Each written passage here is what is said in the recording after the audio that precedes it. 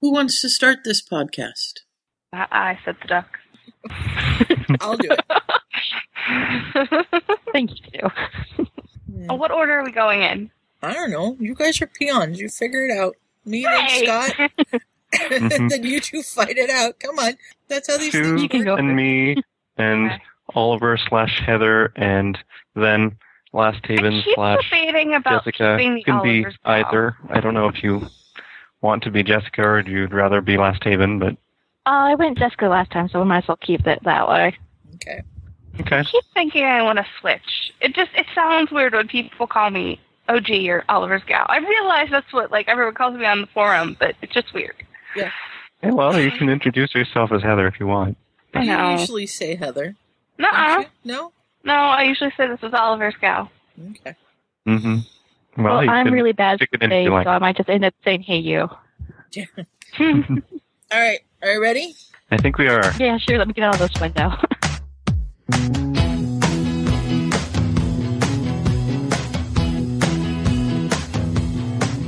Hey, Ron. The next time. In this episode, we feature typically Puffwanian on-topic discussion. Not only entertaining, but educational as well. I can touch my toes to the faucet. I can turn on the sink with my feet. It's like the Manhattan Project. Don't take offense to this, guys. You guys are the most dysfunctional group of people. No, they're not! We'll always laugh before the end. Potterfic Weekly, where the story never ends.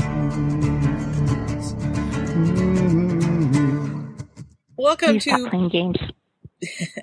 Welcome to Potterfic. I'm sorry. We have to have at least a few starts. Isn't it tradition or something? It is. And of course, I've already forgotten what I need here. Potterfic Weekly, where the story never ends. Welcome to Potterfic Weekly. This is episode 124. I'm Sue. I'm Scott. This is Oliver's gal. I'm Jessica. And today we are going to be doing chapters 6 through 11 of Teddy Lupin and the Forest Guard, written by Fern Withy. And you can find this on the Sugar Quill and probably several other places, but that's where I'm at. There you go. I think she has it a few different places, yeah. I think she has a personal website where it's at. It is, but it's all broken up. She'll write, large chunks and parts. So, the actual chapter might have, 3 different parts, which is good because she puts out more faster, but you have to read, 3 different pages to get through the chapter, so it has downfalls. So, we're starting out here with Chapter 6, and we're having our first ever game of Muggles and Minions held in the Hufflepuff Common Room.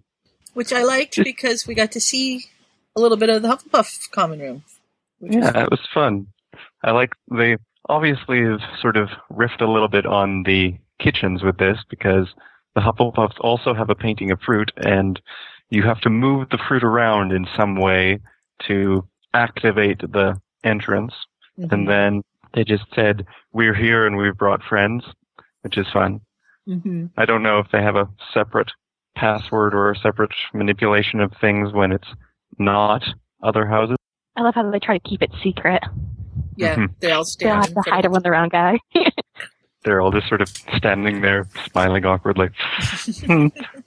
But I mean, that is part of the whole castle thing, is that everybody's common rooms are secret in some way. So I can certainly see that they would do that. Mm-hmm. And it makes sense that the Hufflepuff one is more accessible to other houses. They don't have a policy of keeping the other houses out. Right. We never see anything about that at all in canon, but at least for the Hufflepuffs that we have outside of the books, it makes sense to me. Yeah, and we've added 2 new characters to the game. We've got Donzo, who used to play on tour, and Ruthless, who is also going to be playing. And so they've headed down. Teddy's the newbie. Mm-hmm. He has no idea what they're going on about. No. it's kind of sad that everybody just thinks they're a weird little group of people. Even the other Hufflepuffs just kind of roll their eyes at this group and kind of avoid them. Well, it's sort I know of some the, D&D players, and they're kind of like that. Yeah, it's the parallel to D&D. So. But I think you have those sorts of different types of people within any group. I mean, yes, Hufflepuffs are accepting, but, you know, there's a social class within everything. Right, wrong, or indifferent, it's there. Right. Mm-hmm. I do like how Donzo is starting to become a little bit more human in these chapters, because he starts out on this, bringing up that, oh yes, he played on tour with the, didn't mean to actually bring that up, because he keeps talking about being related to the band or whatever, and it's apparently just something that he does because that's what most of his life is, but it does sort of annoy people, so he's trying to not do that so much. Well, he might be used to talking about his parents. People might ask more questions about them than he's used to not talking about them. Mm-hmm. That made no sense. No, it did. Oh, well, we figured it out anyway. I kind of like the stats coins that they use. That, you know, when he's just like trying to move on to the game, and they have these little coins, and they remind me of like little thumb or jump drives, external, you know, little external hard drives that they just wave a wand and say the words, and out pops all of this information. And it's just a unique little twist on things, and it shows that it is in the, you know, 21st century, and they have come up with some new things, so. And it's kind of hark back to Hermione's Dumbledore's Army coins. Yeah. They're not quite the same, but, you know, it just kind of made you think about it. I thought that was cool. And they have their little classes and everything for this, because everybody's a Muggle university student, those being such exotic creatures. And have your classes of whether you have a martial arts skill and whether you're various other things that you can do. And yeah. Does this at writer, one point, Teddy learns how to disguise himself, and yeah. Go ahead, Jessica. Okay, does this writer, like, do we know if she plays D&D, or does she have any friends who play D&D? Because this sounds an awful lot like, I've sit in on a couple of, my friend, she plays it. I sit in a couple of, like, her game sessions in it. This kind of sounds exactly the same. Well, I'm sure that's what it's based on. Whether or not Fernworthy plays, I have no idea. Or knows someone who plays. But we can, you know, it's a good thing that, you know, Fern, if you're out there and you're listening, let us know how you came up with Muggles and Minions, and what gave you, you know, obviously D&D's the inspiration, but what gave you the inspiration for their little journeys and jaunts that they take during the M&M excursions. It's fun. So it's really nice. I think the M&M game neat has having sorry. I was just going to say, I thought it's kind of neat that they have M&M. It's just, like, kind of nice to see, like, the Wizarding Society is being fleshed out a little more. Like, we get to see, like, certain kind of games they have. That's nice. And they have all their odd descriptions of Muggle things, because there's these weird devices called handguns, which are sort of like a killing curse but don't always work, and things that just explode sometimes, and this odd garment called a bulletproof vest, which increases your defense points, and yeah, it's funny. And then they get to, and they have to use Muggle dice. Yes, well, that makes sense. I wonder if it's 12-sided. Probably something like that. And then three of them go to get lunch, and I really like that they go into the kitchens, and Winky is we talked about this last week, the free elf. And she's the head chef. Yeah, they're making lunch. She's making lunch, and she's like, "You guys are trouble." She shakes her like she knows these people. Yeah, tells them off. Nice to see her doing better while they're making lunch. Yeah, we're getting lunch for friends in one of the common rooms. Is they sick? No. Well, then you can come back later. And Teddy's just thinking, "Oh, Aunt Hermione is gonna love this." It's such a different Winky than we knew, who was crying into her butterbeer. Like, it's just the little touches that always make this story nice. Yeah. So Teddy gets to talk with some of them for a little bit while they're wandering about waiting. He doesn't really say too much because he doesn't feel comfortable saying he's lonely in the tower, but I like that Bernice is annoyed with her dorm mates for getting up at the crack of dawn to try their cosmetic spells, and Teddy's like, well, they probably wouldn't have done that anyway. Well, if it'd been a Draco Malfoy, I'm sure there was maybe not some primping going on. There was some primping going on, yeah. Yeah, there could have been, but he is a first year, so maybe not so much. That's true. Well, unless there was a very special boys around there. True, but even then I would expect that to happen after 11, but maybe not. I don't know. Yeah. Maybe they would hide it a little better, at least. And as they wander past the classroom, they find a kappa that's loose. Mm-hmm.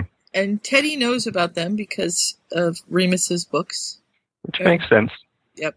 And but of course, they run into adventures already. Of course. Mm-hmm.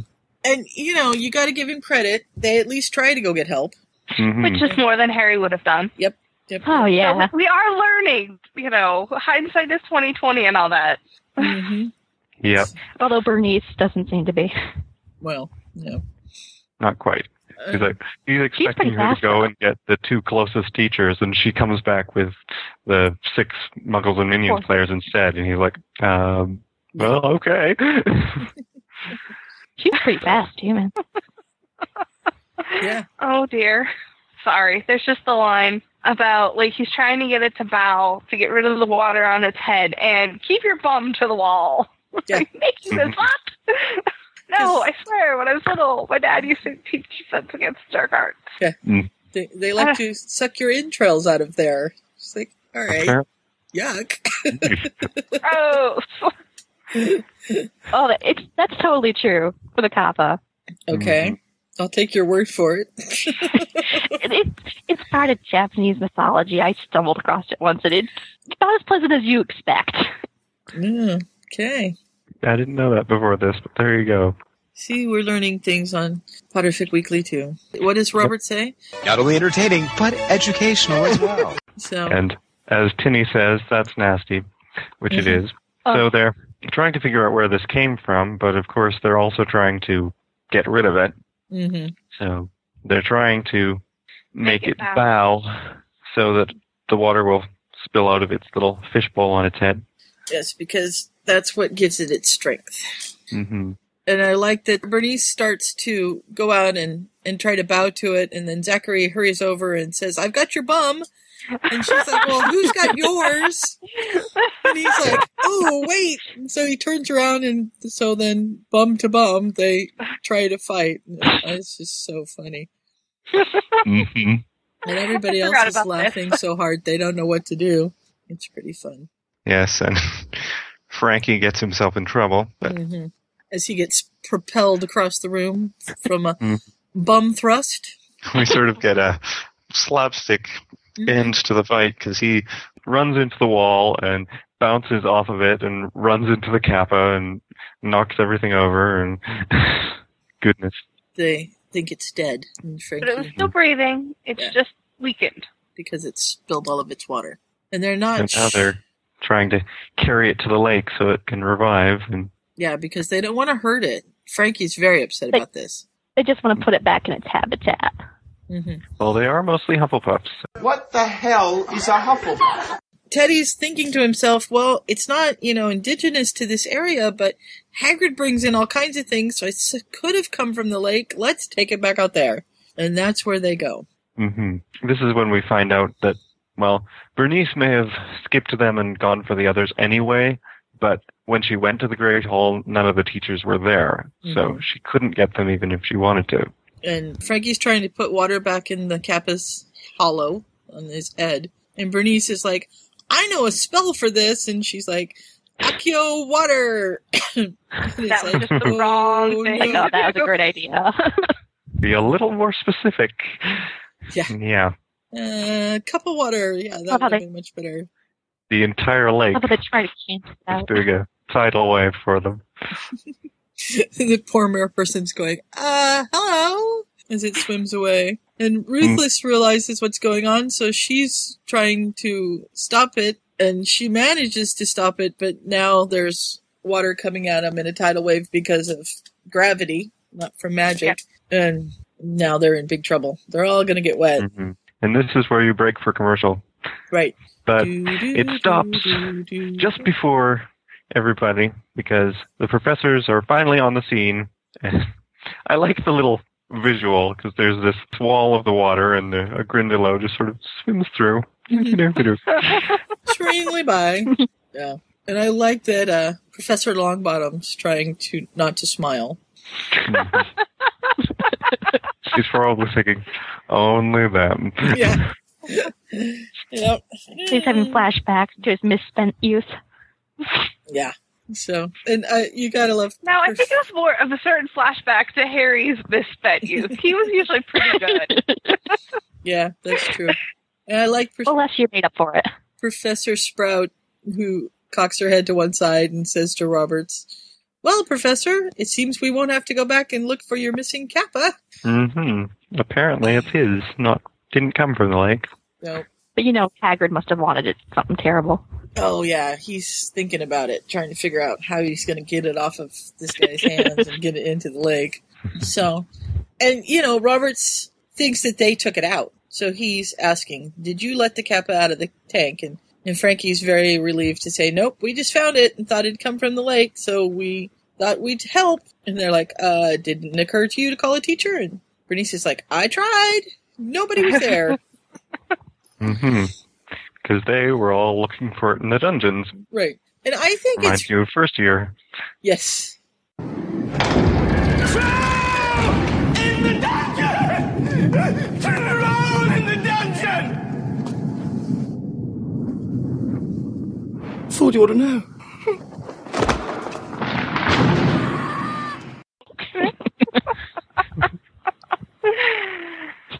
But I have to say that Longbottom is a very fair when it comes to justice. And he's like, she has a point. They couldn't gather us when we were in the dungeons. Mm-hmm. Mm-hmm. Yeah. They got detention for this, and I'm not sure they should have got detention for this. Just because they were trying to help. They were trying to protect people. It wasn't like they went looking for trouble. Not this time, anyhow. And they may have been a little misguided and a little overzealous in their spells, but they were trying to... They were well-meaning. Yeah. Yeah. And so... He says they were all careless. They didn't think about how to do it better than they did. And besides, Neville has a Flux Sweep patch that needs cleaning, so... Yeah. That works. And it's Teddy's first detention, and Neville thinks that's just awesome. I'm going to have Harry will be so proud. Yep, tell Harry. So, they all get points taken away. Go ahead. Yes. And he's terribly embarrassed because they've had a meeting about him, because he's doing well on all the theory things, but he can't do most of the practical stuff because of his bad wand. Mm-hmm. They think it's emotional distress, though. Yeah. I feel though, like, and I relate to this. Longbottom, like, came up to Teddy and I was like, "We need to talk. Is everything okay at home?" Like, my parents have this weird thing where they don't generally call me. Like, I always call them, just because they respect my privacy and things like that. And so when they call or my phone rings and it's them, it's like, "What's wrong? Is everything okay?" Mm-hmm. Because, like, my heart just jumps into my throat and I think that something's wrong. So I can understand his apprehension of anyone saying or talking about him or doing all those things. So, But I also love what Neville says. He's like, "No, if it had been something with your family, I wouldn't have let him lecture you for so long. I would have told you right away." It's like, oh, yeah, that's true. Yeah. Although if Ryan was here, he would say, "Well, yeah, if it had been something wrong, they'd have come and got him on the ground floor and then hiked him up 14 floors up to Dumbledore's office, gone through the greenhouses and around, the castle 3 times before they got there." But over the mountain and through the woods. Well, I like how Neville has his office in, I guess it's not actually in a greenhouse, but he's got lots of windows, and he's made it rain that morning so all his plants get watered. Right, and he's got bubble charms over all the furniture to keep them dry. I want. I think I've gotten enough rain, thanks. Like, my garden's kind of out of control. Yeah. There's been a fair bit of that. My garden hasn't seen sun in weeks. It's very sad. My tomato plants are 3 to 4 feet high, and they're kind of overshadowing the pepper plants a little bit. And lettuce is just multiplying like rabbits. Mm-hmm. Thankfully, I have rabbits eating my lettuce, so, it all works out in the end. And I think my strawberry plant took, but I don't think I'm going to get strawberries from it. Probably not the first year. So, that's my gardening. I'll send you some of our sunsets. We've been having 25, 26 degree days the last couple, which is somewhere around 80, I think. Wow. We've been freezing. I relate to Keza. Not quite as cold as Keza, but yeah. It's going to be 90 tomorrow. Yeah. And humid. It's awful. And it's a national holiday. That was what it was like here today. It's my birthday. It's a national holiday? Your birthday's a national holiday? No, it's not. When I was take the day off work. I didn't understand why my birthday wasn't printed on calendars because I assumed that it was a national holiday. Okay. A little, narcissistic, but hey, I'm an only child, so I'm allowed to be. No, but it's going to be 90, and it's going to rain tomorrow, because it always rains on my birthday. Aw. It's just one of those things. Just like it always snows on Kelly's. I guess. When is her birthday? I don't remember. But it always snows sometime in the winter. Within a week of her birthday. One would hope, yes. Oh, well, there's a lot of people If her getting birthday snow. was in August and it always snowed on her birthday, that would be a little weird. Well, if she's in Australia, it might not be so awkward. Yeah. That's true. We're way off course. Anyway, Neville is worried about Teddy because he's been having trouble in class, and also he hasn't seen him morph a whole lot. Mm-hmm. And the only time that Tonks wasn't morphing was when she was worried about Remus. So, but it's just that he hasn't been very public with it because he doesn't want people pestering him to morph all the time. Right. And he is pretty much alone. He doesn't spend a lot of time in the common room. He spends most of his time up in his room. And had he had other dorm mates, they would have probably got him out more often. But since he doesn't have that, he's kind of rattles around up there by himself, well, with Chex. With his cat. And I like that he goes to hang out with Chex and she's off hunting and brings back some spiders for him. There you go. What cats do. Yep. And she goes over and wants to be praised because she brought the spiders. And all I could think of was, it's a good thing Ron's not there. Goodbye, friend of Hagrid. Can we panic now? No, but they were dead. He'll be okay with them. Yeah. Remember? He's okay with Ron them. would have died. Because he had to get used to the dead spiders for potions, so. Yeah, that's true. I heard somewhere that Rupert Grint is also terrified of spiders, so it was a good casting there. So we leave and they're chatting after dinner as the detentionees. Yeah. That is the end. And they head off to bed. And we move to the next chapter, and that's when the detention actually is. Right. First, we have History of Magic class, where Jeffrey Phillips is being annoying again. Yeah, he's not a very popular person. It reminds me of my brother. Just loves causing trouble for the sake of trouble. He's almost like the anti-Malfoy. Like, not in the sense that he's, like, mean and obnoxious, but, like, his logic is, like, the polar opposite of the mudblood, pure blood ideology, you know? Like, it's almost grating, because, like, that's what I feel like when I read it. I'm just like, oh, not again. And I skim it just because it's, like, one of those things where you're like, oh, but everyone knows someone who thinks that their idea is the only way that it's going to work. Right. And getting them to change their mind is a huge feat. Yes, but eventually they manage to get him to shut up, at least for the lesson. And Defense Against the Dark Arts is going better because apparently Robards isn't treating him with kid gloves anymore, so things are perking up. And Honorée is even not horrible to him. She basically ignores him, I think. But it's because she's discovered somebody else to be horrible to instead. So, yeah, she's a winner. But isn't she, though? Should just lock her and Jeffrey in a room together for a while, you know? They'd either Let come them out go as at it. boyfriend and girlfriend, or they'll kill each other, one or the other. But yes, he's rushing through dinner because he's excited that he's got detention. It's his first ever detention. And Harry always has adventures on detention. Yep. The best time. Oh dear. Yeah, and everybody's there, so the Hufflepuffs are there ahead of him, and the Ravenclaws get there, and here comes the lone Slytherin, and Professor Longbottom's like, we're missing a Gryffindor, and here comes Ruthless, and she's just taking, I've been waiting in the common room, you left without me, how could you do that? And she's smacking him around, and I could see her, like, punching with the syllable, like, waiting, like, each like, word or each phrase, like, punching him in the arm to make her point across.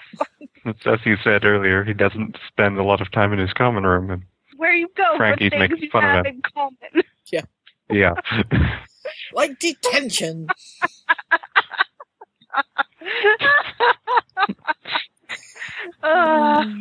Yes. Apparently Ruthless gets in trouble for fighting a fair bit, so. Yeah. She has a pretty short temper, I believe. So, and I think she's a redhead, so it kind of fits. And they head down to the hill into the shadow of the Whomping Willow, where there's a flat patch of fragrant green plants. And there's sap-sucking stealthweed that's among the fluxweed crop. And the only way you can tell is you can watch the stealthweed moving. And you have to kind of follow it down and pull it out by the roots. And I like that he kind of just gets into this almost trance doing it. I mean, I've pulled enough weeds in my time to know that you can just kind of get into this trance thing, and it's just you and the weeds. That's all there is. In the zone. So, but first Neville comes over and says, is there a problem? And he says, I could stop the Whomping Willow. And Neville's like, no, we don't want people to know that that's possible. And Teddy's like, oh, I didn't think of that. Yeah. And this is one little bit where you can tell Neville's thinking of Harry a little bit, because he says, don't think of that as your own personal passage to Hogsmeade, because there's alarms on the shack and everything, and Teddy hadn't even considered it. But, yeah. And we find out here that the goblins repossessed the Shrieking Shack, and they won't let him have it back. And so it doesn't belong to the family anymore. So he's a little bit miffed about that, but can't think of anything to do about it so far. So. And then, but he sort of nips them in the bud, because Bernice has this idea that the Willow might be a danger because they're the forest guard, don't you know? They've got to protect the school and everything. And he says, no, really, it's part of the line of defense, so leave it alone. Yeah, and they finally take his word for it. Doesn't He's quite a little work, but protective at of least it. they don't go on a mission anyway. I kind of feel bad for Neville, because he is over by the Willow, and they're doing their thing, and they're pulling these weeds, and he sits on a rock to observe the detention. I almost feel like he wants to be down in the ground with them pulling the roots, because that's just the type of person he is. If it has to do with dirt and plants, he's there. Yep. Yeah, he would be. And I like that. I wonder what he's thinking about there. He's sort of standing and looking wary by the Willow, so intriguing. I'm sure he's remembering things, although we don't know what he might have had to do with the Willow in the past. So then they finish their detention. Oh, and I wanted to say that I like that this is something that has to be done by hand. It can't be done with magic. In order to... There have to be some things like that. Right.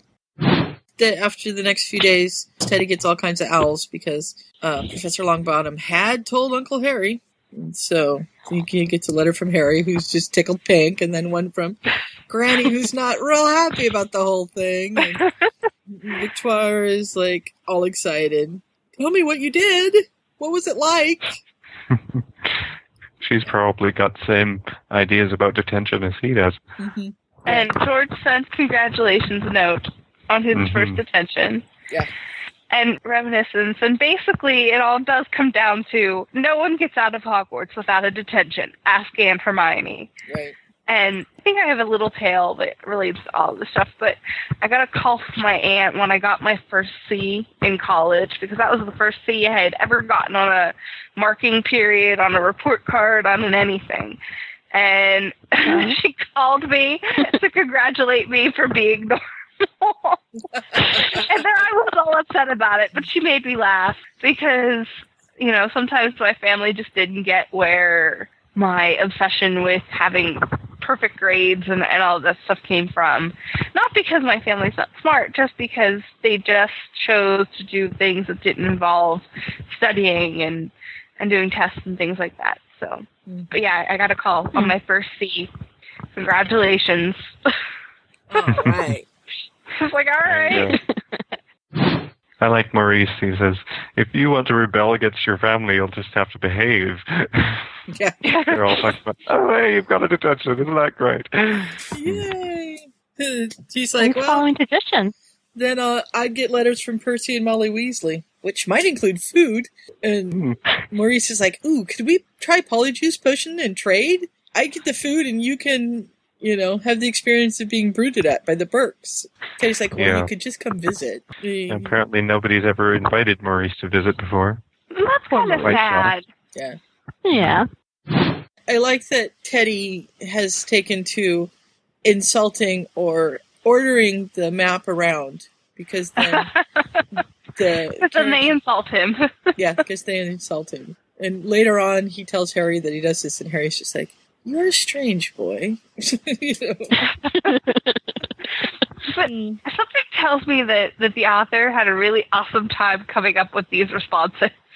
Oh, I'm sure. They're always hilarious. She has such a good, I don't even know the right word to kind of put to this, but she has very good comedic timing in these chapters. Like, I laughed more than anything. There's nothing super serious right now, and it just makes you laugh about things, and it's refreshing after reading so much angst sometimes. Like, it's nice to laugh at being 11. Yeah. I think things that in the actual series, there's those funny, innocent moments at the beginning, and then by the time you get to the 5th and 6th and 7th books, they're not as present because there's so much more angst in the situation. Yeah, they're not as innocent. Yeah. Binns gives his first detention ever when Jeffrey disrupts the class again. Yeah. Like, how do you get detention in Binns' class? You have to shut up and sit there. All you have to do is sleep and drool. What are you doing? Yeah, I like how he shows up the next day in class with tape over his mouth. And everybody's like, yes! And he's like, you're supposed to feel sorry for me. And they're like, no. He's trying to make a political statement, and it just doesn't work. No. So. Fighting a losing battle. Yes, he's going to be going on hunger strikes and things in the next few fics, I suppose. We'll see. That's not a spoiler. We don't know that for sure.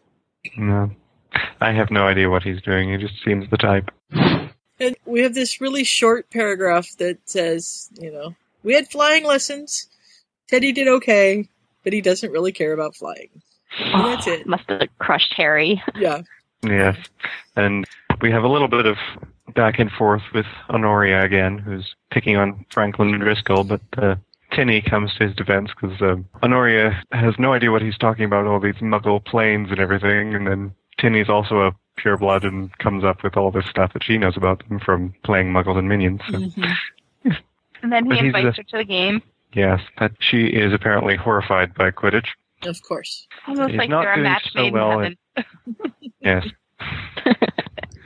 He's not doing so well in Transfiguration and Charms because he gets all his homework right, but he just can't do most of the practical stuff with this wand. Right. Flitwick is just getting sadder and sadder about that because apparently Remus was really quite good in Charms. And hence the map. Hello.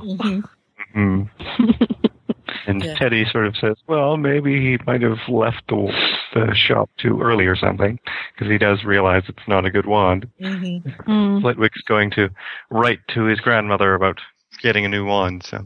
Yeah, I like that Flitwick flew into his version of a towering rage, which consisted of gesticulating a lot while he spoke normally. Oh, man, he's mad. You better watch out. He's going to get you with that pointer. Well, he's already he speaks in a fairly excitable manner anyways. So, Teddy, this is sort of the last straw, and he decides maybe he's going to try one of these other wands anyway, even though his grandmother didn't want him to. Right. So, he's got this leaf that's his homework. He's supposed to transfigure it into a parchment, and he gives it a try with Remus's wand and sets it on fire. Yeah. Oops. Too much power. He's just like, oh, no. And then he puts it back in the trunk because he can't use it if it's going to set things on fire. Mm-hmm. And how many people thought of Dean? Is it No, Dean? no, that was Seamus. Seamus. Seamus. Yep. God Leviosa. Well done, dear. His, Movie Seamus in particular. and his tea into rum, but I don't think he blew that up in the book. It was in the movie. No, he was just trying unsuccessfully to make it work. Yeah. And it is interesting because I thought at first she mixed them up because when he was trying them in the cottage, it was his mom's wand that blew up things. But then it does mention that in the next paragraph. And so he goes in early to Transfiguration and says, I kind of burned my leaf. And apparently the professor already knew he had another wand somewhere or figured that out immediately. Yeah. Switched wands, did you? Mm-hmm. So he tells him that that's a common thing when you're using a different wand because the strength that you might have needed to make something work with the inferior wand, if you're using that same amount of strength with a wand that actually works, then you're using way too much. Mm-hmm. It's just like certain pairs of scissors or the sprayers for your garden hose that you have one that's got a really stiff clamp or something like that. You have to press really hard to get any water, and then you get a normal one and it shoots all over the place or whatever. Right. Oh, I have a good example of that. New cars, like my brake on my car, it takes a good, bit of pressure to stop how you need it to stop. But if you've ever driven like a rental car or like a new car, oh boy, are those brakes touchy. Like you just tap them and you're like jerking the car around. And I think that describes that whole wand deal as well. Mm-hmm. Yeah. So he tries it again, and he actually does manage to make it work. The edges are a little bit charred still, but the whole thing doesn't burst into flame at least. Well, not at first. And it was still shaped like a leaf. But at least it's parchment, and that's what counts. Right. Yeah, he's like, I did it. Then it starts burning after that. Mm-hmm.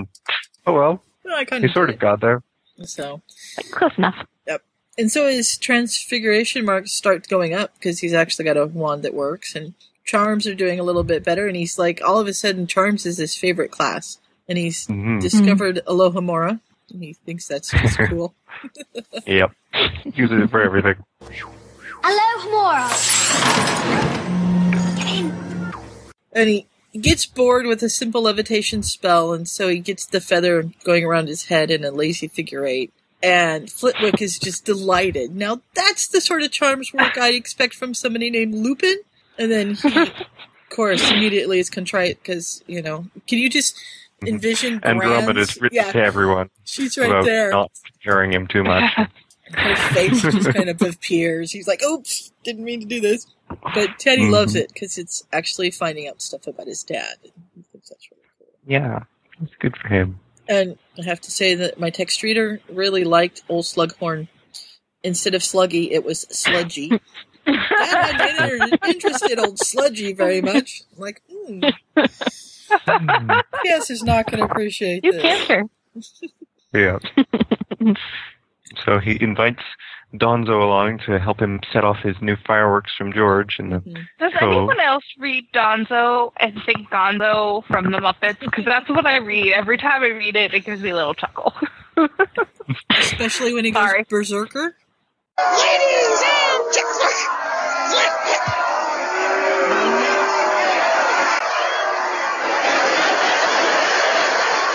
Gonzo, are you okay? I'm sure. Just a couple of tomato burns and cabbage cuts. Yeah. I hadn't thought of that, but there you go. I guess I'm not a Muppets kid. So. Continue on. I like that when he invites him out, Don's like, but we have class first thing Friday morning. He's like, you live with a band. Don't tell me you can't stay up late. What?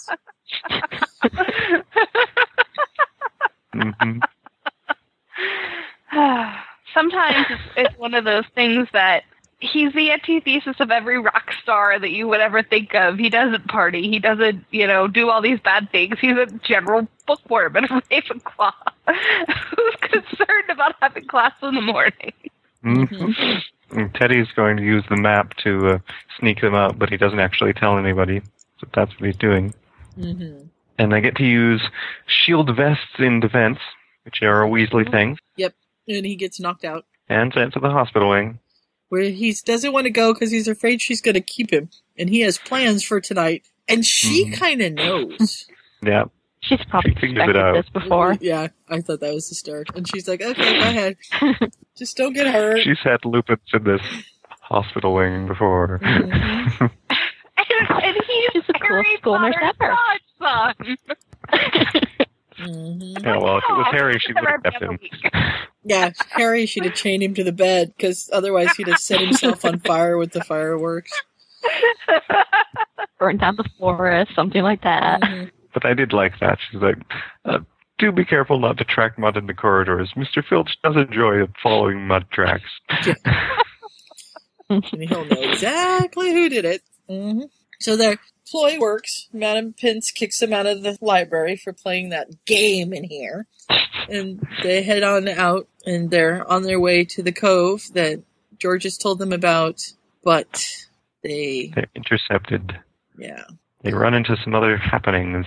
Before that, do the others know about the map? No, he goes over to the door and pretends like he's looking through the door as he looks at it, and then he puts it away before he goes back to them and calls them. All right. He thinks about making up some excuse for it, but he decides just not to tell them anything. Mm-hmm. Mm. And he just excuses himself from them and walks over and kind of does it. So, and we have... But it turns out Bernice was not so convinced by his argument earlier, and she's going to check out the Whomping Willow. And yeah, she's trying to burn it down. Oh, goodness. There's a little something wrong with her. I'm sorry, but she takes this way She's a little too too enthusiastic. She's into this forest guard stuff. Yep. Yeah. Teddy sees her and he doesn't know it's her because she's got a cloak on, and he's like, hey, what are you doing? And she raises the wand again to set it on fire, and he says, Petrificus Totalis, and the Whomping Willow knocks her to the ground. Yeah, because he's using his mom's wand, and he's probably got lots of excitement behind it, so he's lucky that he doesn't, like, turn her into a real board, you know? Stop her heart or something. Yeah. But unfortunately, it makes her stiff as a board, and the tree whacks into her and breaks some bones, and she flies through the air, so not so great. Yep. And then they get caught by Yeah. Professor Longbottom. He seems to be around a lot. They're in trouble now. He's looking out for things. He is. And once again, they're Maybe he walks the ground. in trouble for something that they really haven't done, except for that. They snuck out, pretty much. yeah. That's it. But Yeah, they were breaking curfew, but still, if they hadn't, she probably would have burned more of the willow and gotten knocked out by that or something. Mhm. And then not found until morning or later. And if the willow had gotten a hold of her within reach, or if the red it would caps have- got her. Yeah. So Yeah. Those red caps are nasty. they are nasty. You think that the school would have thought to get rid of them sooner? Well, they kind of talk about it later, and it's, you know, they Mhm. just say In it's. a couple later chapters, it says they've tried, but it doesn't really work very well. Because if you attack one of them, they all sort of swarm, and then if there's too much trouble with that, then there's more blood spilled, and so more of them show up. Mm-hmm. So It's just like thinking about it, just like there's kids running around, and if one of them did separate, they'd be in a lot more trouble than if they got like the oars up there to help boot them out. It just seems like it's a really bad accident waiting to happen, sort of thing. Mm-hmm. yeah, it probably is. That may come up later. I don't know. But Once again, Yeah. I'll just keep my mouth shut. Yeah, me too. she's sitting on her hand. I know nothing whatsoever. Red caps? What are those? Haven't seen those. Nope. But yes, Bernice is adamant she's been protecting the school from a threat, but nobody's taking her at all seriously. Mm-hmm. And Well, at this Neville point, they says- really need to pop her bubble. Yeah. Yeah. Neville says, come on, you're not protecting anybody from anything, just calm down, leave the other things out of it. And he also says to Teddy, yeah, that was a good idea, but try and think of a better spell, because, not the best idea. Yeah. You were trying to help, but yeah. Use your head. And that makes Teddy really doubt himself. For the next few days, he's really down on himself, thinking that he could have caused her a whole lot more harm and that everybody's going to think bad of him for what he's done. And they don't really do that, but he's half expecting them to. He has this little moment where he wishes it had been Honoria or Jeffrey instead. Which is, he's an 11-year-old. Yeah. Like, no one would have cared if they got hurt, that sort of thing. I think also this is like typical. It might not be typical, but I recognize it in being an only child that I internalize things. When I do something wrong, I think that it's like this huge flaw and that you just want to do everything perfect because you're the only one who has to do it because you're the only child, sort of a thing. So I feel for him and his melancholy for the couple days. But then he's starting to hear something else. There's this rumor going on, which will make things even worse because now Uncle Harry's showing up at Hogwarts. Yep. He's coming in to be a guest speaker. So on to Chapter 8, and everybody in Defense Against the Dark Arts is trying to be a standout, so they'll be called on when Harry shows up. I look cool for Harry. Yeah, they're scrambling around trying to get everything together and studying their final battle lore and which Teddy just hates. Because it's talking about off comments about his dad that people don't realize they're making. It's just a name in a textbook and a place and a person and Miss Scarlet in the ballroom with the hammer sort of a thing. Yeah. They're probably mistaking him for other werewolves around there. Oh yeah, because we know we have lots of those. And so he's becoming more of a loner than ever. He sort of spends most of his time in his dorm checking out the map and playing with Checkmate. But some of his group are being a little bit of a buffer for him. Frankie gets the world's easiest detention for going off on some older years who are talking about werewolves. Right. Yeah, Neville says, just do your homework. And here's some food. Butterbeer and chocolate. So a cure-all for everything. Ooh, by the way, speaking of butterbeer, a friend of mine from college, I haven't talked to her in quite some time, but on Facebook, she went to the Harry Potter Universal Studios Orlando, and she tried the butterbeer there, and she said it was delicious. So, for those going out or who have been, comment on your thoughts, but I've heard good things, so it's on my list There's to do. an article I don't think I'm about going. I think MuggleNet had one. Yeah. Somebody went and did a review of a bunch of the food that they have, which is apparently amazing. So yeah, the food sounds wonderful. I was a little scary about the haggis that might possibly show up because, that's traditional Scottish.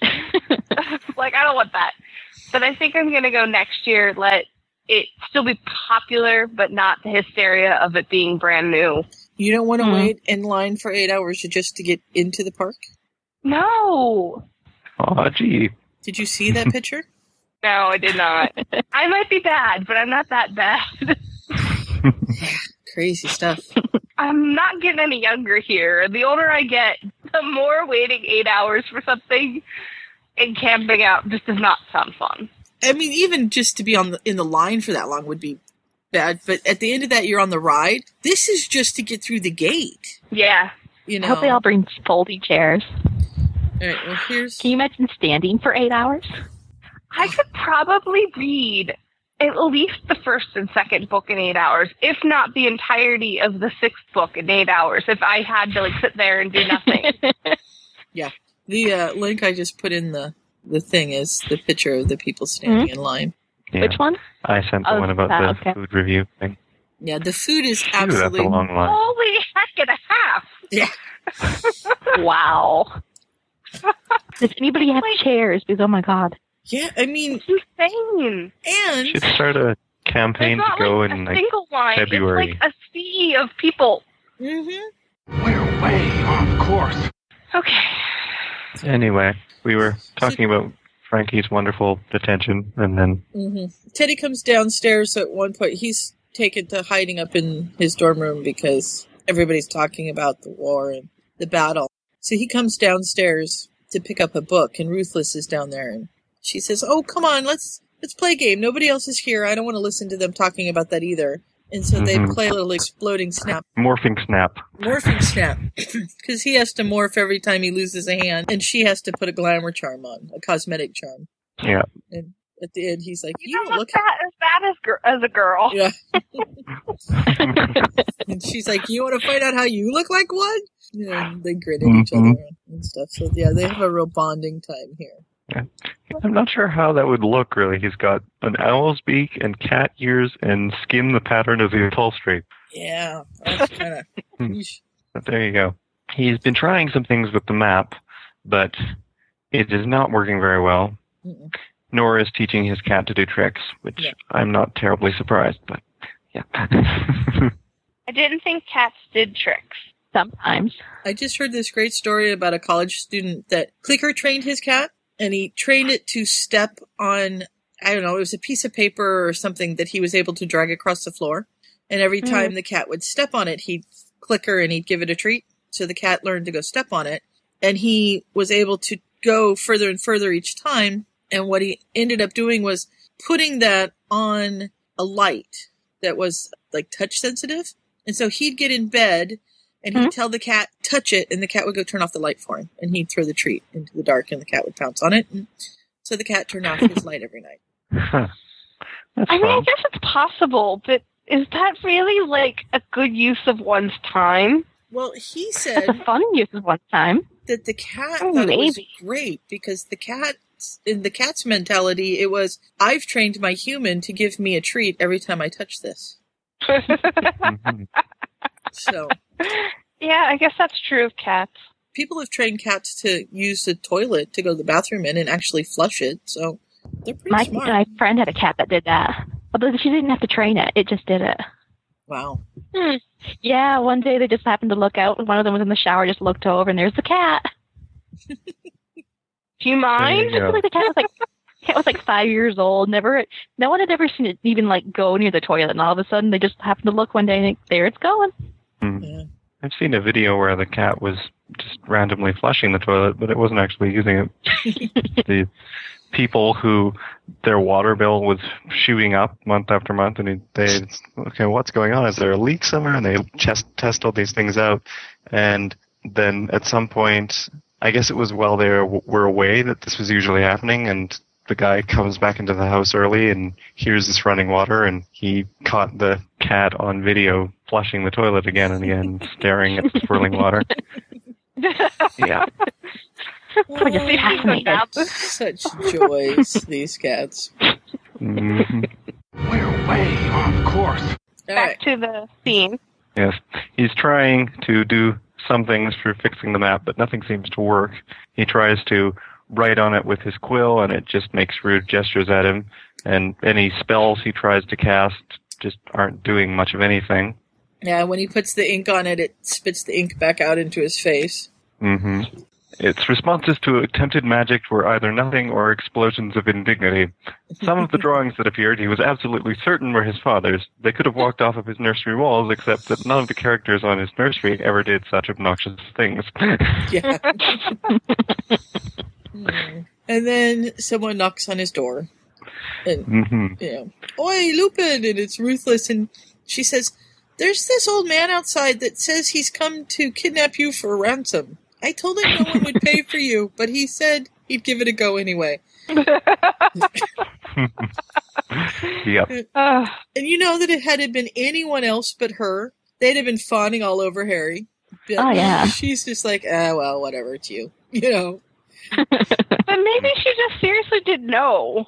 No, because he showed her the scar. She's a Scrimjar. She had to have known.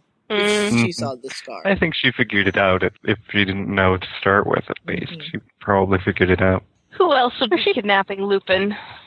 Going for an evening in Hogsmeade, so he leaves the cat, and off they go. And he's like, I don't think I can go. And Harry's like, yeah, all you need is a signed letter from your grandmother. That's it? Wow. We'll start forging them right away. Where's Dean when you need him? Really? So... And here we have Harry asking, so how'd flying lessons go? And Teddy's like, I didn't crash.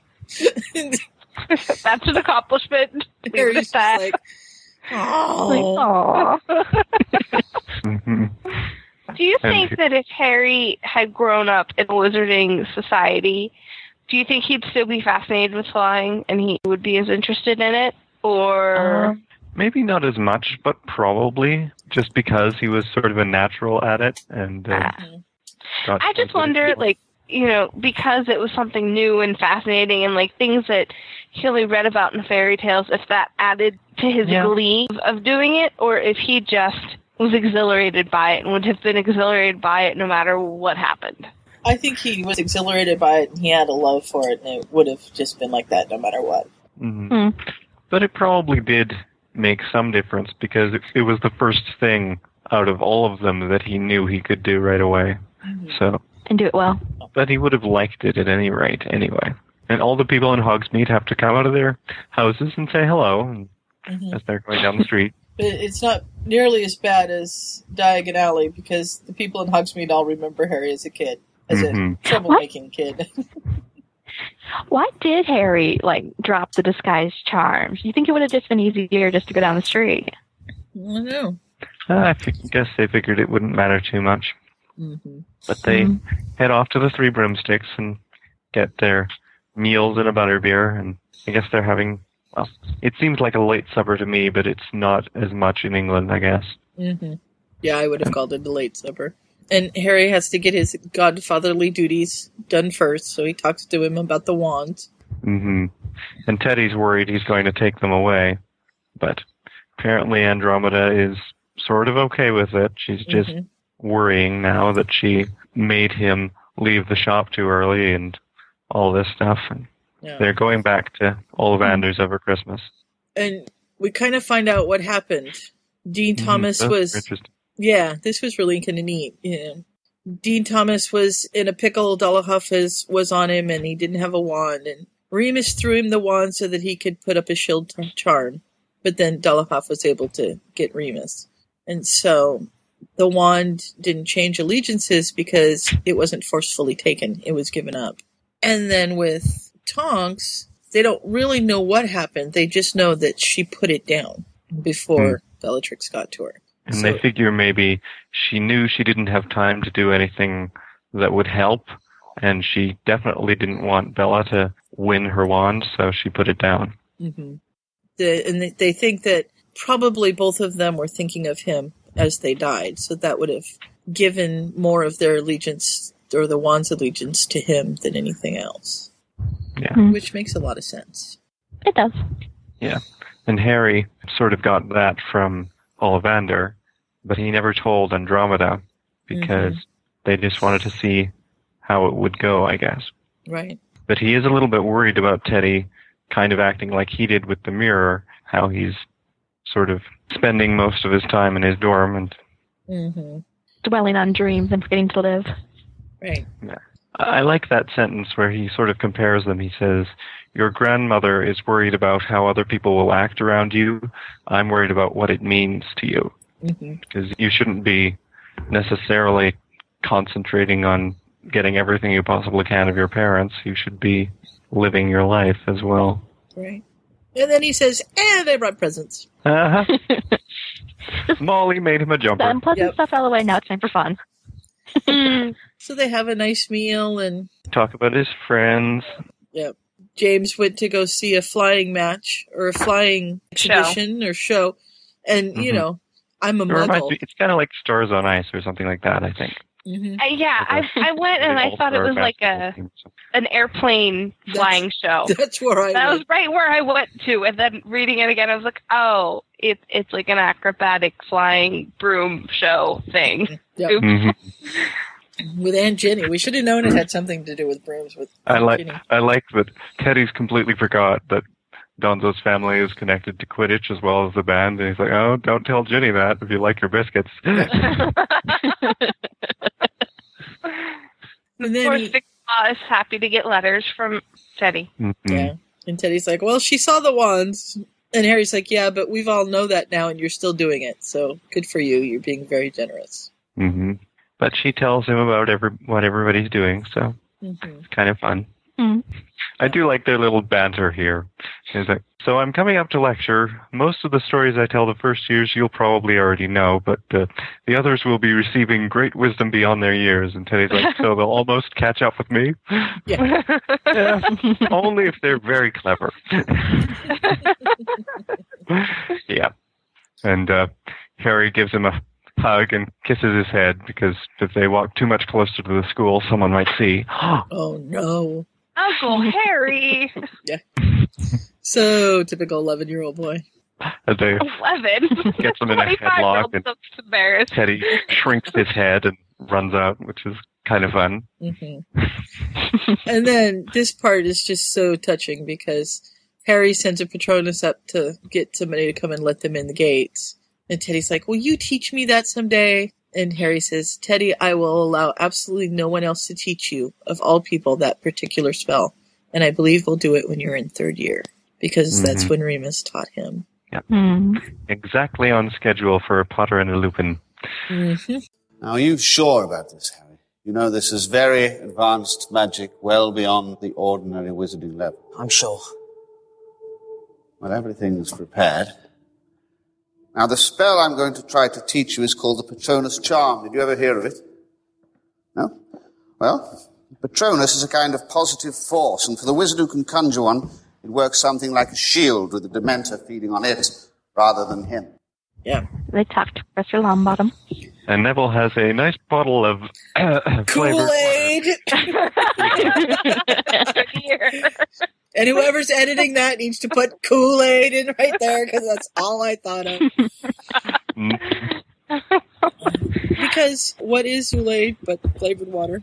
Come on. Mm-hmm. That's what it is. But not in Poofleland. No, not in Poofleland. Yes, well.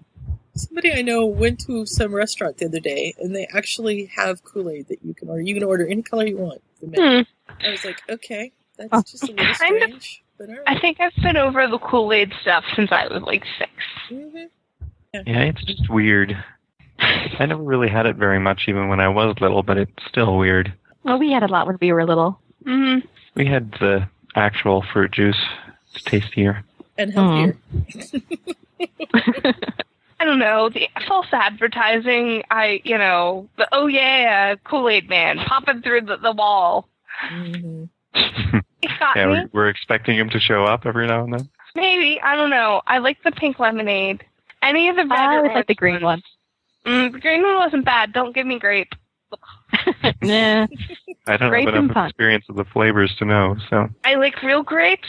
I like grape juice. I don't like grape-flavored things. Mm-hmm. But I think that boils down to I was drinking a can of grape pop, grape soda, however you want to call it, when I was little, like younger than 3, because I really don't remember, but I've been told the story, and a bee flew in, and I drank it, and it stung my tongue. Thankfully, they found out I wasn't allergic to bees, but my tongue swelled up, and so I don't know if it's from that I don't like grape things, that I've put this connotation, but grape popsicles, not anymore. Mm-hmm. Well, that makes sense. But I got to eat popsicles for a week. Just not grape ones. Just not grape ones. Popsicles, I think, and pudding is what I lived on while they waited for my tongue to deswell. Ugh. Yuck. Well, when you're 3, that's like great. Oh, yeah. Yeah. It's like getting your tonsils out. We're way off course. So, Harry's teaching classes, and he's at the staff table with Takes him 2 days to get through everybody, because he has to have a lecture for each year. I like that he's having dinner with Professor Longbottom and Hagrid, and they look not much different from the groups of friends among the students, and Teddy half expected them to start flicking vegetables at one another. I could see that. Food fight! And then... So we go through and get to Harry's class, Teddy's class with Harry. Class. And at one point during that dinner, I skipped this bit, Harry comes by and says hi to Teddy and mentions that he still feels kind of like he should be sitting at the Gryffindor table, and half the Gryffindors get up and they sit here. No. Not quite Feels that apart, though. So I like he's in his the class, and he's like, as first years, you don't know much magic. What's the smartest thing for you to do if you find yourself in danger? Run. And Corky raises his hands, and he's like, would that be going past a giant 3-headed dog, dropping into a pile of devil's snare, and playing a mad chess game just to get to the dark wizard on the other side? That is the best answer. Decidedly not. They'll have thought of something other than devil's snare by now anyway. So then he's like, you got a better answer? And he's like, yep, run. Mm-hmm. And Harry has to stop himself from expecting more of them. Ends up sort of shrinking the room. I guess he just gives them a round table to sit at. Right. He's like, are we waiting for... Oh, yeah, that's right. There's not very many. Mm-hmm. The idea is to get out of whatever trouble you happen to be in. And Maurice gives the new Slytherin motto, which is keep an eye on the inside. Yes. Because, according to Honoria... How do you say that? Honoria? Honora? Possibly Honoria. I'm not sure exactly. Whatever her name is. Miss Higgs. Slytherin House is honorable. Teddy's like wondering exactly how honorable is, insulting the war dead and making fun of people and genuinely just being a pain in the butt. Mm-hmm. And Maurice says, Slytherin is planning on taking care of its own problems from now on. And Harry's like, Slytherin ought to make sure it talks to its head of house first. Yeah, maybe. But yeah. So he teaches them a few little spells. They learn Point Me and Hermione's Bluebell Flame Charm, which is kind of fun. Mm-hmm. And Teddy's just sort of observing his teaching style, and he thinks it's the best one yet. Right. It's different from Quite neat. Professor Longbottom's, and it's different from Robertson's. Mm-hmm. So. And while he's sort of wandering about and thinking after supper, or I guess they haven't quite set it up, so they all sort of have to leave. Teddy's thinking a little bit, wandering around outside, and he gets a little bit of a clue to the riddle the map gave him in the chapter last week about how to fix things. He decides he's going over to see Uncle Harry and Professor Longbottom, who are chatting in the greenhouse. Yeah. There's a kind of a spy cam, basically, that Neville's got set up, and he realizes it's there, so he morphs so it doesn't see him, and he sneaks past it. And then Neville's like, how'd you get past the spy cam? And he's like, oh, was that what it was? Neville's like, yeah, good try. If you didn't know that's what it was, you wouldn't have morphed. And he's like, oh, yeah, that's true. Yeah. But he overhears a little bit, and we find out that Miss Higgs has been hanging out with Rita. Yeah. Old family friend, apparently. Mm-hmm. Which is never good. And that's all Harry needs to hear about her. So. Yeah. And so Teddy chats with them a little bit, but he kind of notices they aren't as easy with each other with him there, so he decides to head off again. Mm-hmm. And, yeah, he's got to get back to the castle before he's out of bounds, so... Yeah. And he goes to sleep, and he kind of has some dreams. And when he wakes up with the thought, what binds is bound to be bonded. And he's going to try using his father's wand to check out the map. Yeah. On to chapter 9. That the mapmaker's mark. I like how he tries to convince himself that what he's doing, it's not going to really work, so that if it doesn't really work, he won't be disappointed, and if it works, then he'll be okay with it. So it's just a different wand. I'm not them. Perhaps it won't really work. And I solemnly swear I'm up to no good. And something different happens. He's like, okay, this is different. He's like, what do I do now? He's not really sure what to expect, but... Yeah, there's little drawings of the Animagus forms, which is kind of fun. Yeah. There's a little bubble boy that comes up, or a little stick figure boy, and it's like, then it tells him what to do. Buffalo Lupinus. And the wolf jumps around and leaves these little paw prints everywhere. And everywhere there's a paw print, there's something that's been left. So they have to go find. So, yeah, we don't need Hufflepuffs if we have the map, because we don't need the Hufflepuffs that are good finders, because the map will tell you where everything is. Hufflepuffs are particularly good finders. Mm-hmm. Or this goes to show that Peter really should have been in Hufflepuff. Maybe. So yes, there are paw prints all over the place with things that are connected to Remus in those spots. Mm-hmm. So, Yeah. and most of them are in the third-year dormitory, which must have been their dormitory at some other point, because I don't know if this is a canon thing. I think it's canon that you stay in the same dorm the entire time you're there. They just rotate which year it is. Yeah, I think that's true. So. Well, if you think about when they would talk about Harry and Ron's dorm room, they mentioned like the outside the door it would change the year that they were in. So they went up to the whatever level they were in, and instead of it saying third year, it said fourth year or whatever. Right. Yeah.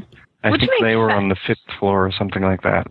Well, you kind of get used to that space. It would be weird to move every year. So, yeah, it does make sense. So apparently the Marauders, when they came in, it was the top floor that was theirs. So they'll have to find ways to get into the other dorm at some point. Yeah. The third-year Gryffindors who are having hex wars because they really don't like each other. But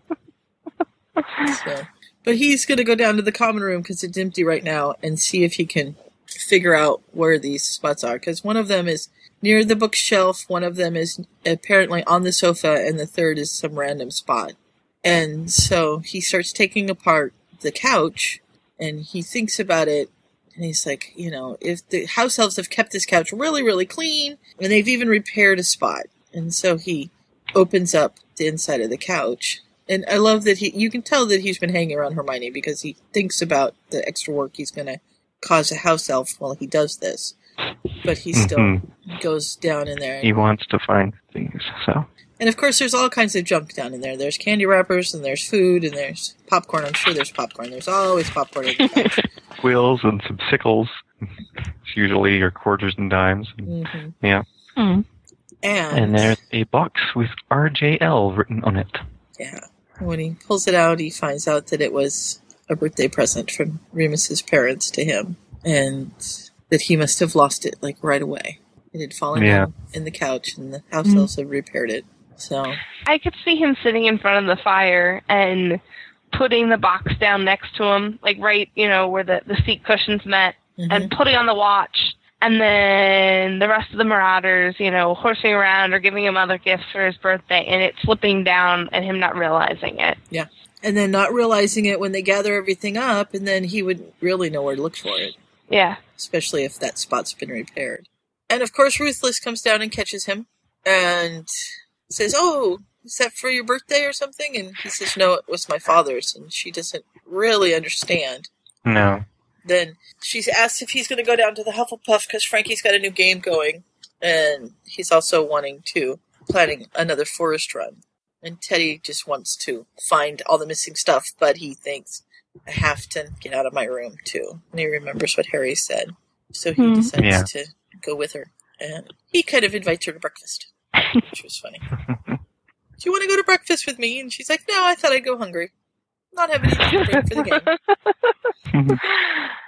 Yeah. And apparently, he's really not thinking about much while he's playing the game. And they're like, you just cast a spell. You're a muggle. You can't do that. Yeah. His head's totally not in the game. Not at all. But Frankie's looking out for him, which is really kind of good. Yeah. So he talks about it a little bit, but he doesn't want to say too much. Frankie doesn't really mind, but Teddy sort of snaps himself out of it for the rest of the day anyway. Yeah. Especially because he doesn't want people thinking that he's mad. Yeah. So he decides to get his head in the game. So he's getting better marks in charms still. They're he's got as far as he's going to get in Transfiguration, which he's a little bit disappointed, but, and he gets a good test in defense, and they have another visit to the forest and find some sleeping fairies. Yeah, that's fun. And then a reporter from Witch Weekly shows up to follow Donzo around. Tinny somehow ends up being his best friend / girlfriend, just because she was sending him bits for the next game they were going to have. And Honoria is being annoying, and more annoying still, as time goes on, but eventually she gets detention from Slughorn. So she doesn't say anything out loud anymore, she just kind of mumbles things. Yes. She apparently sends a little bit that gets published in the Prophet and is quite smug. But nobody really cares, so that kind of messes up the smugness. No. And Teddy's still on his quest. He finds some mortar around a stone and has to figure out some way to get it out without damaging things, so he ends up having to study his charms more in order to do that. Mm-hmm. And there was a very complicated essay from several years past him about transfiguring things. He's not quite sure what to do with it, so he just kind of puts it in his growing collection.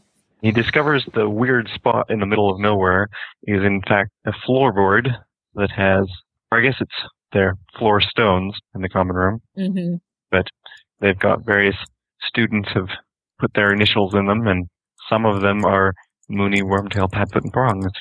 So he finds a little pit that's under the common room floor. Yep, and he gets a dusty wrapped package, and it's kind of a bet that they've got going that he'll forget about this hole since Filch has already confiscated the map at this point, and Apparently whenever he you did. find it, you'll have a happy birthday. Yeah.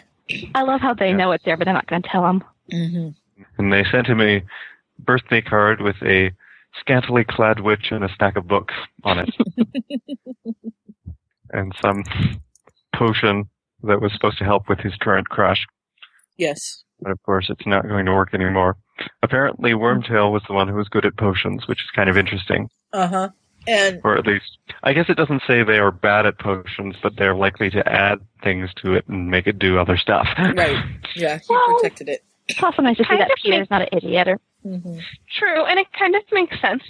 I always imagine making a potion kind of like part chemistry, part, cooking and baking, and I just have that, I don't know if it's a fandom image, if it's a movie image, or if it's a book image of Wormtail at Snape's house bringing up the butterbeer, and I just imagined him in a frilly pig, apron too, and being the domestic one in that odd couple.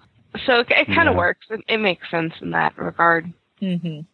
So Teddy keeps going. He's searched most of the places that he can, and there's only the defense office, which is probably stuff from when he was there in Harry's third year, right, and the dormitory that he has to find. And he can't really figure out how to get to those places. Yeah, but he's decided when he finds out there's a Quidditch match that's going to be on and that they're playing in this Quidditch match, he thinks, this is a perfect time. And of course, Ruthless volunteers to go and stand guard for him, even though she's not really sure what he's looking for. He just tells her that there's something in there that's his, and but they didn't that he steal wants it. to get it back. Yeah. So it really doesn't make a whole lot of sense, but he's going to get it anyway. Mm-hmm. And I love when they open the door, the smell that pours out of there is so bad that their eyes water. And it's just like, whoa. I wonder what they've been having up there. Says, I know there's rotten food. There's probably a dead animal or two, and every conceivable space that is empty. Their clothes are just strewn everywhere. And because they don't really like each other, they have this tape line that goes across the floor in this zigzag pattern that divides the room in two. Yeah, your half and our half. And yeah. And Ruth says, I think I'm glad I stay on the girls' side. And Teddy's like, don't blame all of us. But he has to go in, of course. Yeah. So, and he finds the start to a new map, which makes him feel really good because he can tell that it's his father's writing and that his father probably had a lot to do with the first map. And then he finds this break in the wall boards that they apparently hid all kinds of stuff in it. And several people have found this. It's amazing that there was still things in there because there was basically a girly magazine in there that didn't belong to any of them because none of the footprints disappeared. No, it didn't belong to Remus. It could have easily been Sirius or James. That's true. Because the only thing the footprints are showing right now are Remus's things. That is true. So. I didn't think of that. But he clears out all of that and he finds a parchment and dog treats and just all different kinds of things. And he's just pulling things out when he hears voices in the corridor and he's like, uh-oh, I'm about ready to get caught. He closes the door and lays on a pile of dirty clothes and morphs himself to look like the clothes. The kid that's coming in doesn't even pay any attention. Handy talent, that. Yeah. Yeah. So this third year is quite annoyed. He's muttering about mad girls. And he's going to make something happen to her on purpose next time. And I guess he was looking for a Quidditch banner, and he finds it and storms back out again. And Ruth sticks her head in to see whether Teddy made it out, and he stands up, and he's still morphed to look like the clothes. So yeah, she startles her. He's like, "That's a great way to scare me to death." And he's like, "You scared?" And she said, "Well, startled." Gathers up all of his stuff, and she's like, "Is that really all yours?" And he says, "Would you steal things from this?" I see your point. You have a point. Yeah. They go down and study a little bit together, and then she decides she's got to go to the library, and he's like, "Okay, bye, see you later." And he runs upstairs and taps the new parchment and finds out that it's the keys to the castle. Dun, dun, dun. Dun, dun, dun. I really like these chapters. The pace is really brisk, and it just moves right along. Like us. Yes. I'm sorry. But it's quite hard to... I've deliberately been only reading however much we're covering each week, but it would be quite easy to just keep going and read the whole thing. So. Yeah, I've read it all before, but the first week I read the first 6 chapters instead of the first 5, but yeah. I think I read the whole thing in 2 days, so... There you go. Not like I could stop. There's a whole bunch of words on this scroll that loosely organize themselves into groups. There's Mooney's charms and Prongs' charms and Padfoot's protections and Wormtail's secrets. Right. And stuff that they've invented. It's no wonder why they say he's really smart. Yeah, it's pretty impressive. And Teddy realizes that most of James's things, he must have actually invented them all. And they are the charms that figure out who there is in the castle and gives them a mark and follows it around and all that. It's pretty amazing, to think that they were able to do this. Well, it's nice to see because in Canada, everyone always talks about how smart they were, but we never really see anything about it. So this is really nice evidence for it. Yeah. Harry really never gets much chance to see a bunch of his parents. There's only a few instances in Snape's memories, and that's about it. So. Yeah. And of course, that's not very much of their actual everyday stuff because he wasn't in their house or in anything like that. So, and Sirius's charms are mostly in French, which is interesting. Sort of get the idea that he learned that from his family because it was a pure blood thing to know. Right. So he asks the one for his father, and he's like, "Come on, Dad, give me a hint." And he doesn't really expect an answer, and he doesn't get one. And then because all these charms have a thing that say "Purveyor's use only" written underneath them, and he's going because he knows he really isn't one of the 4, even if he does have Remus's wand. So yeah, it identifies him as Ted Lupin. So and then the Gryffindors pour in because they've won the Quidditch match. Hooray! Party time. Gets drugged down to the common room to party because everybody's got to participate. There's a holiday in the box from the Weasleys, which is kind of fun. They've been developing new things as time goes on. It's got a illusionary band that plays basically radio music, but it's standing there anyway. It's kind of fun. And food nicked from the kitchens, although it doesn't seem right to call it nicking when Winky brings it up herself. And then gets asked to dance. I loved that. He's a little ladies' man. He dances with quite a few girls, doesn't he? Well, this one is Elliot March, who apparently is the good-looking one. And Teddy asks Ruthless to dance, but doesn't get taken up on it. And he's kind of glad later because she looks like she'd be dangerous to dance near. Sort of belongs in the mosh pit. Come on, I want to see your hands in the air. We're going to teach you a brand new dance tonight. So move your body. You got to help us up once. Together we can do this thing. Are you ready? Are you ready? Move your body like a hairy troll. I'm learning to rock and roll. I spin around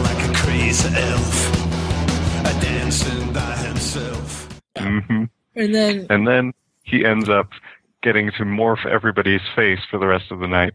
Yeah.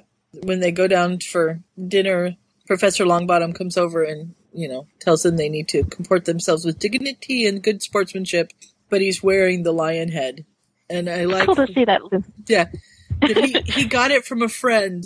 That's the legend, whatever, the story that's been passed down. He got it from a friend. And we know who that friend is. Captain always gets it if they win. Yeah. That was cool. And Frankie is wearing a Gryffindor rosette, just for support. He broke his yellow and black rule for it. And then the next day, everybody has to do their homework because nobody did it while they were having Quidditch.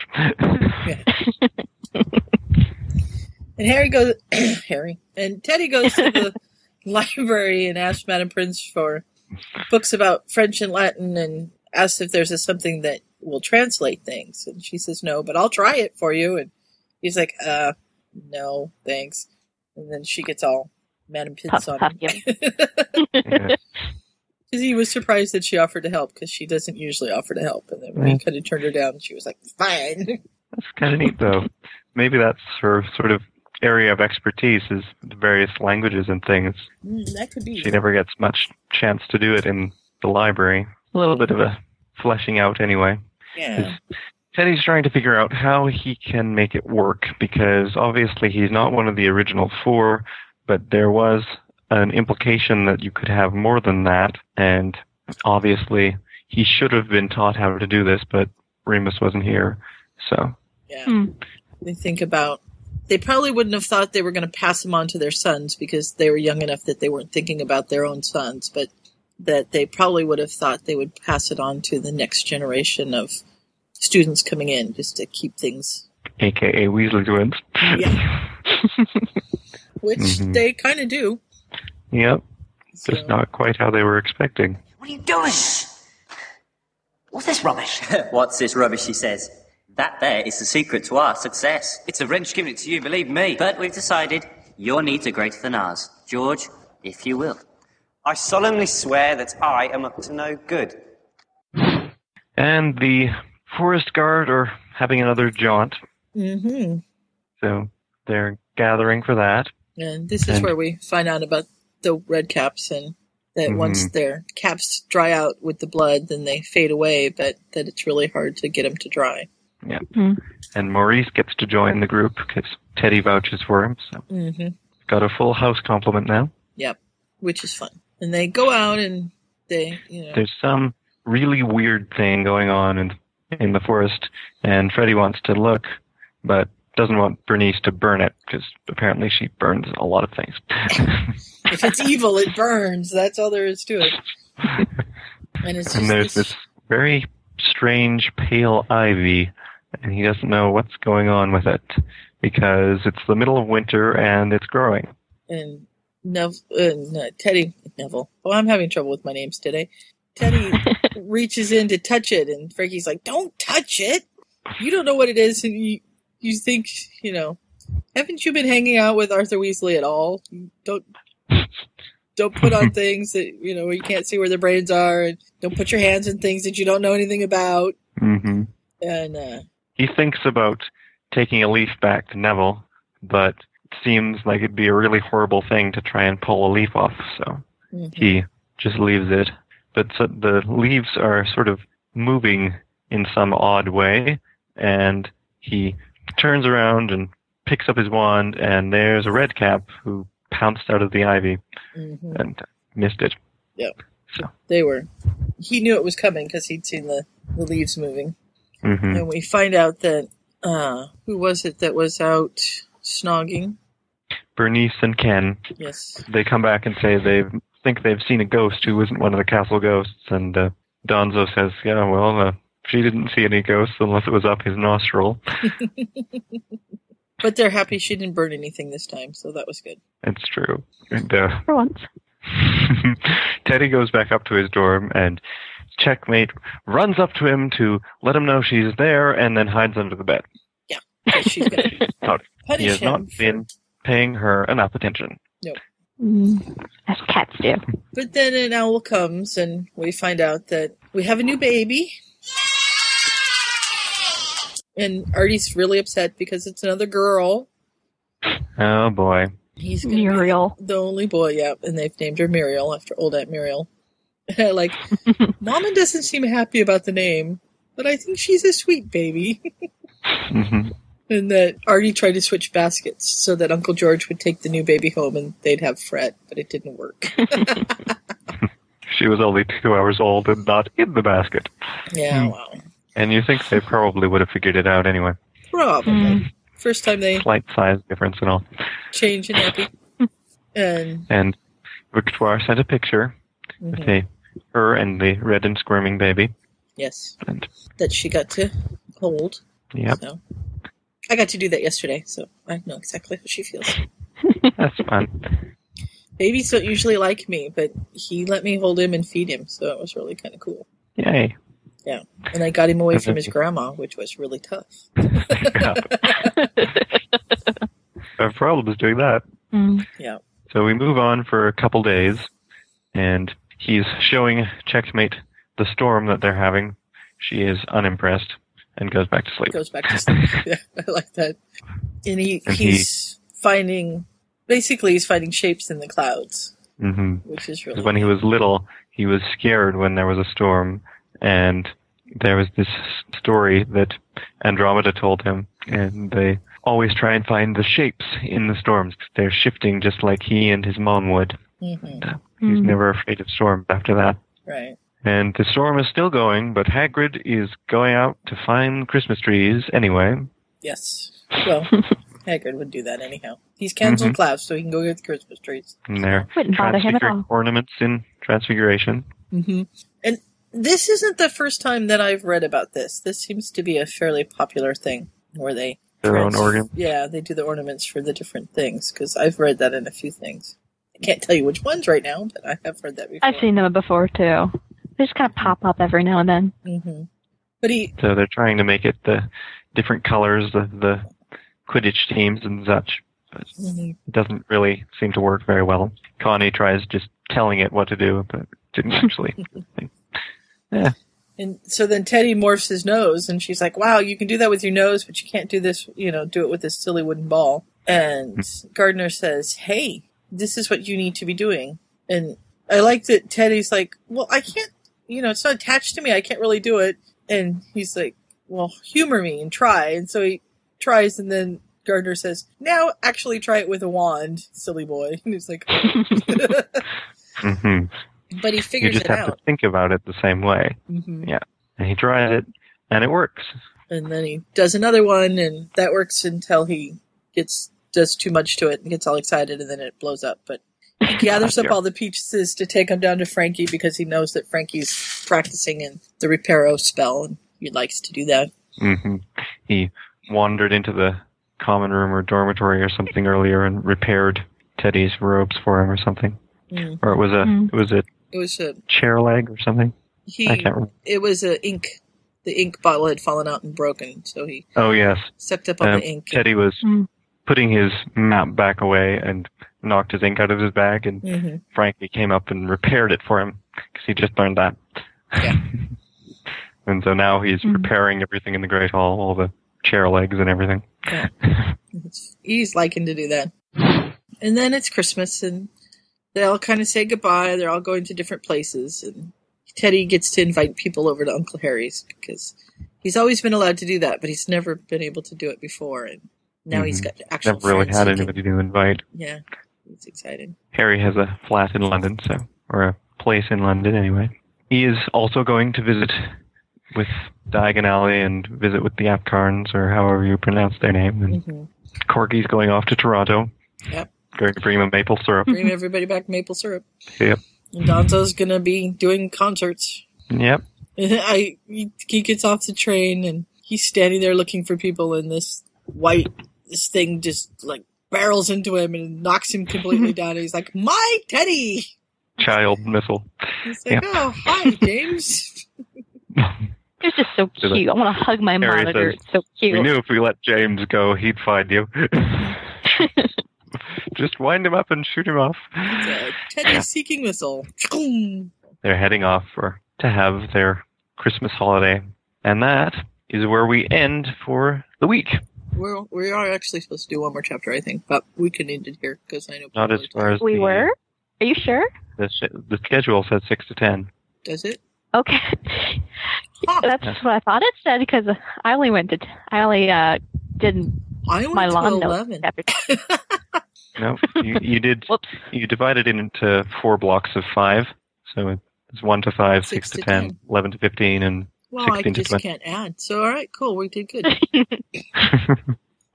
Yeah. Very good. All right, cool. And we made it. Thank you for sticking with us, Jessica. Yeah. So, did we miss any bits? No, pretty much covered all of it. My overall thoughts, I think I'll save those for the next time I'm on. Okay. Okay. Well, anybody else have thoughts about these particular chapters? No studio. They're great chapters. You know, it's fun to watch Teddy learning the intricacies of the map, even though he's just barely learning them right now. And it's fun to see him making the friends that he's making and just kind of settling into life in the castle. A normal life. He's getting the normal life that Harry always wanted. Come up again. Mm-hmm. Him fixing up the map and the various discoveries, and they're probably going to find something in the forest, and I'm wondering what there is with this vine and all that sort of stuff. So we shall have to see. Yeah, it'll be fun to see what happens next time. So with that, we will say good night, everybody. Good night. And if you've got any thoughts about our coverage, feel free to send us voicemails, and we'll stick them on the end of the next one. Or you can always make comments in our various forum sections. Yep, that would be great. So yeah. Awesome. All right. Good night. Good night, everyone. Night. So hold on to the wonder that those books brought to our lives. Keep each other safe. Keep faith. Good night.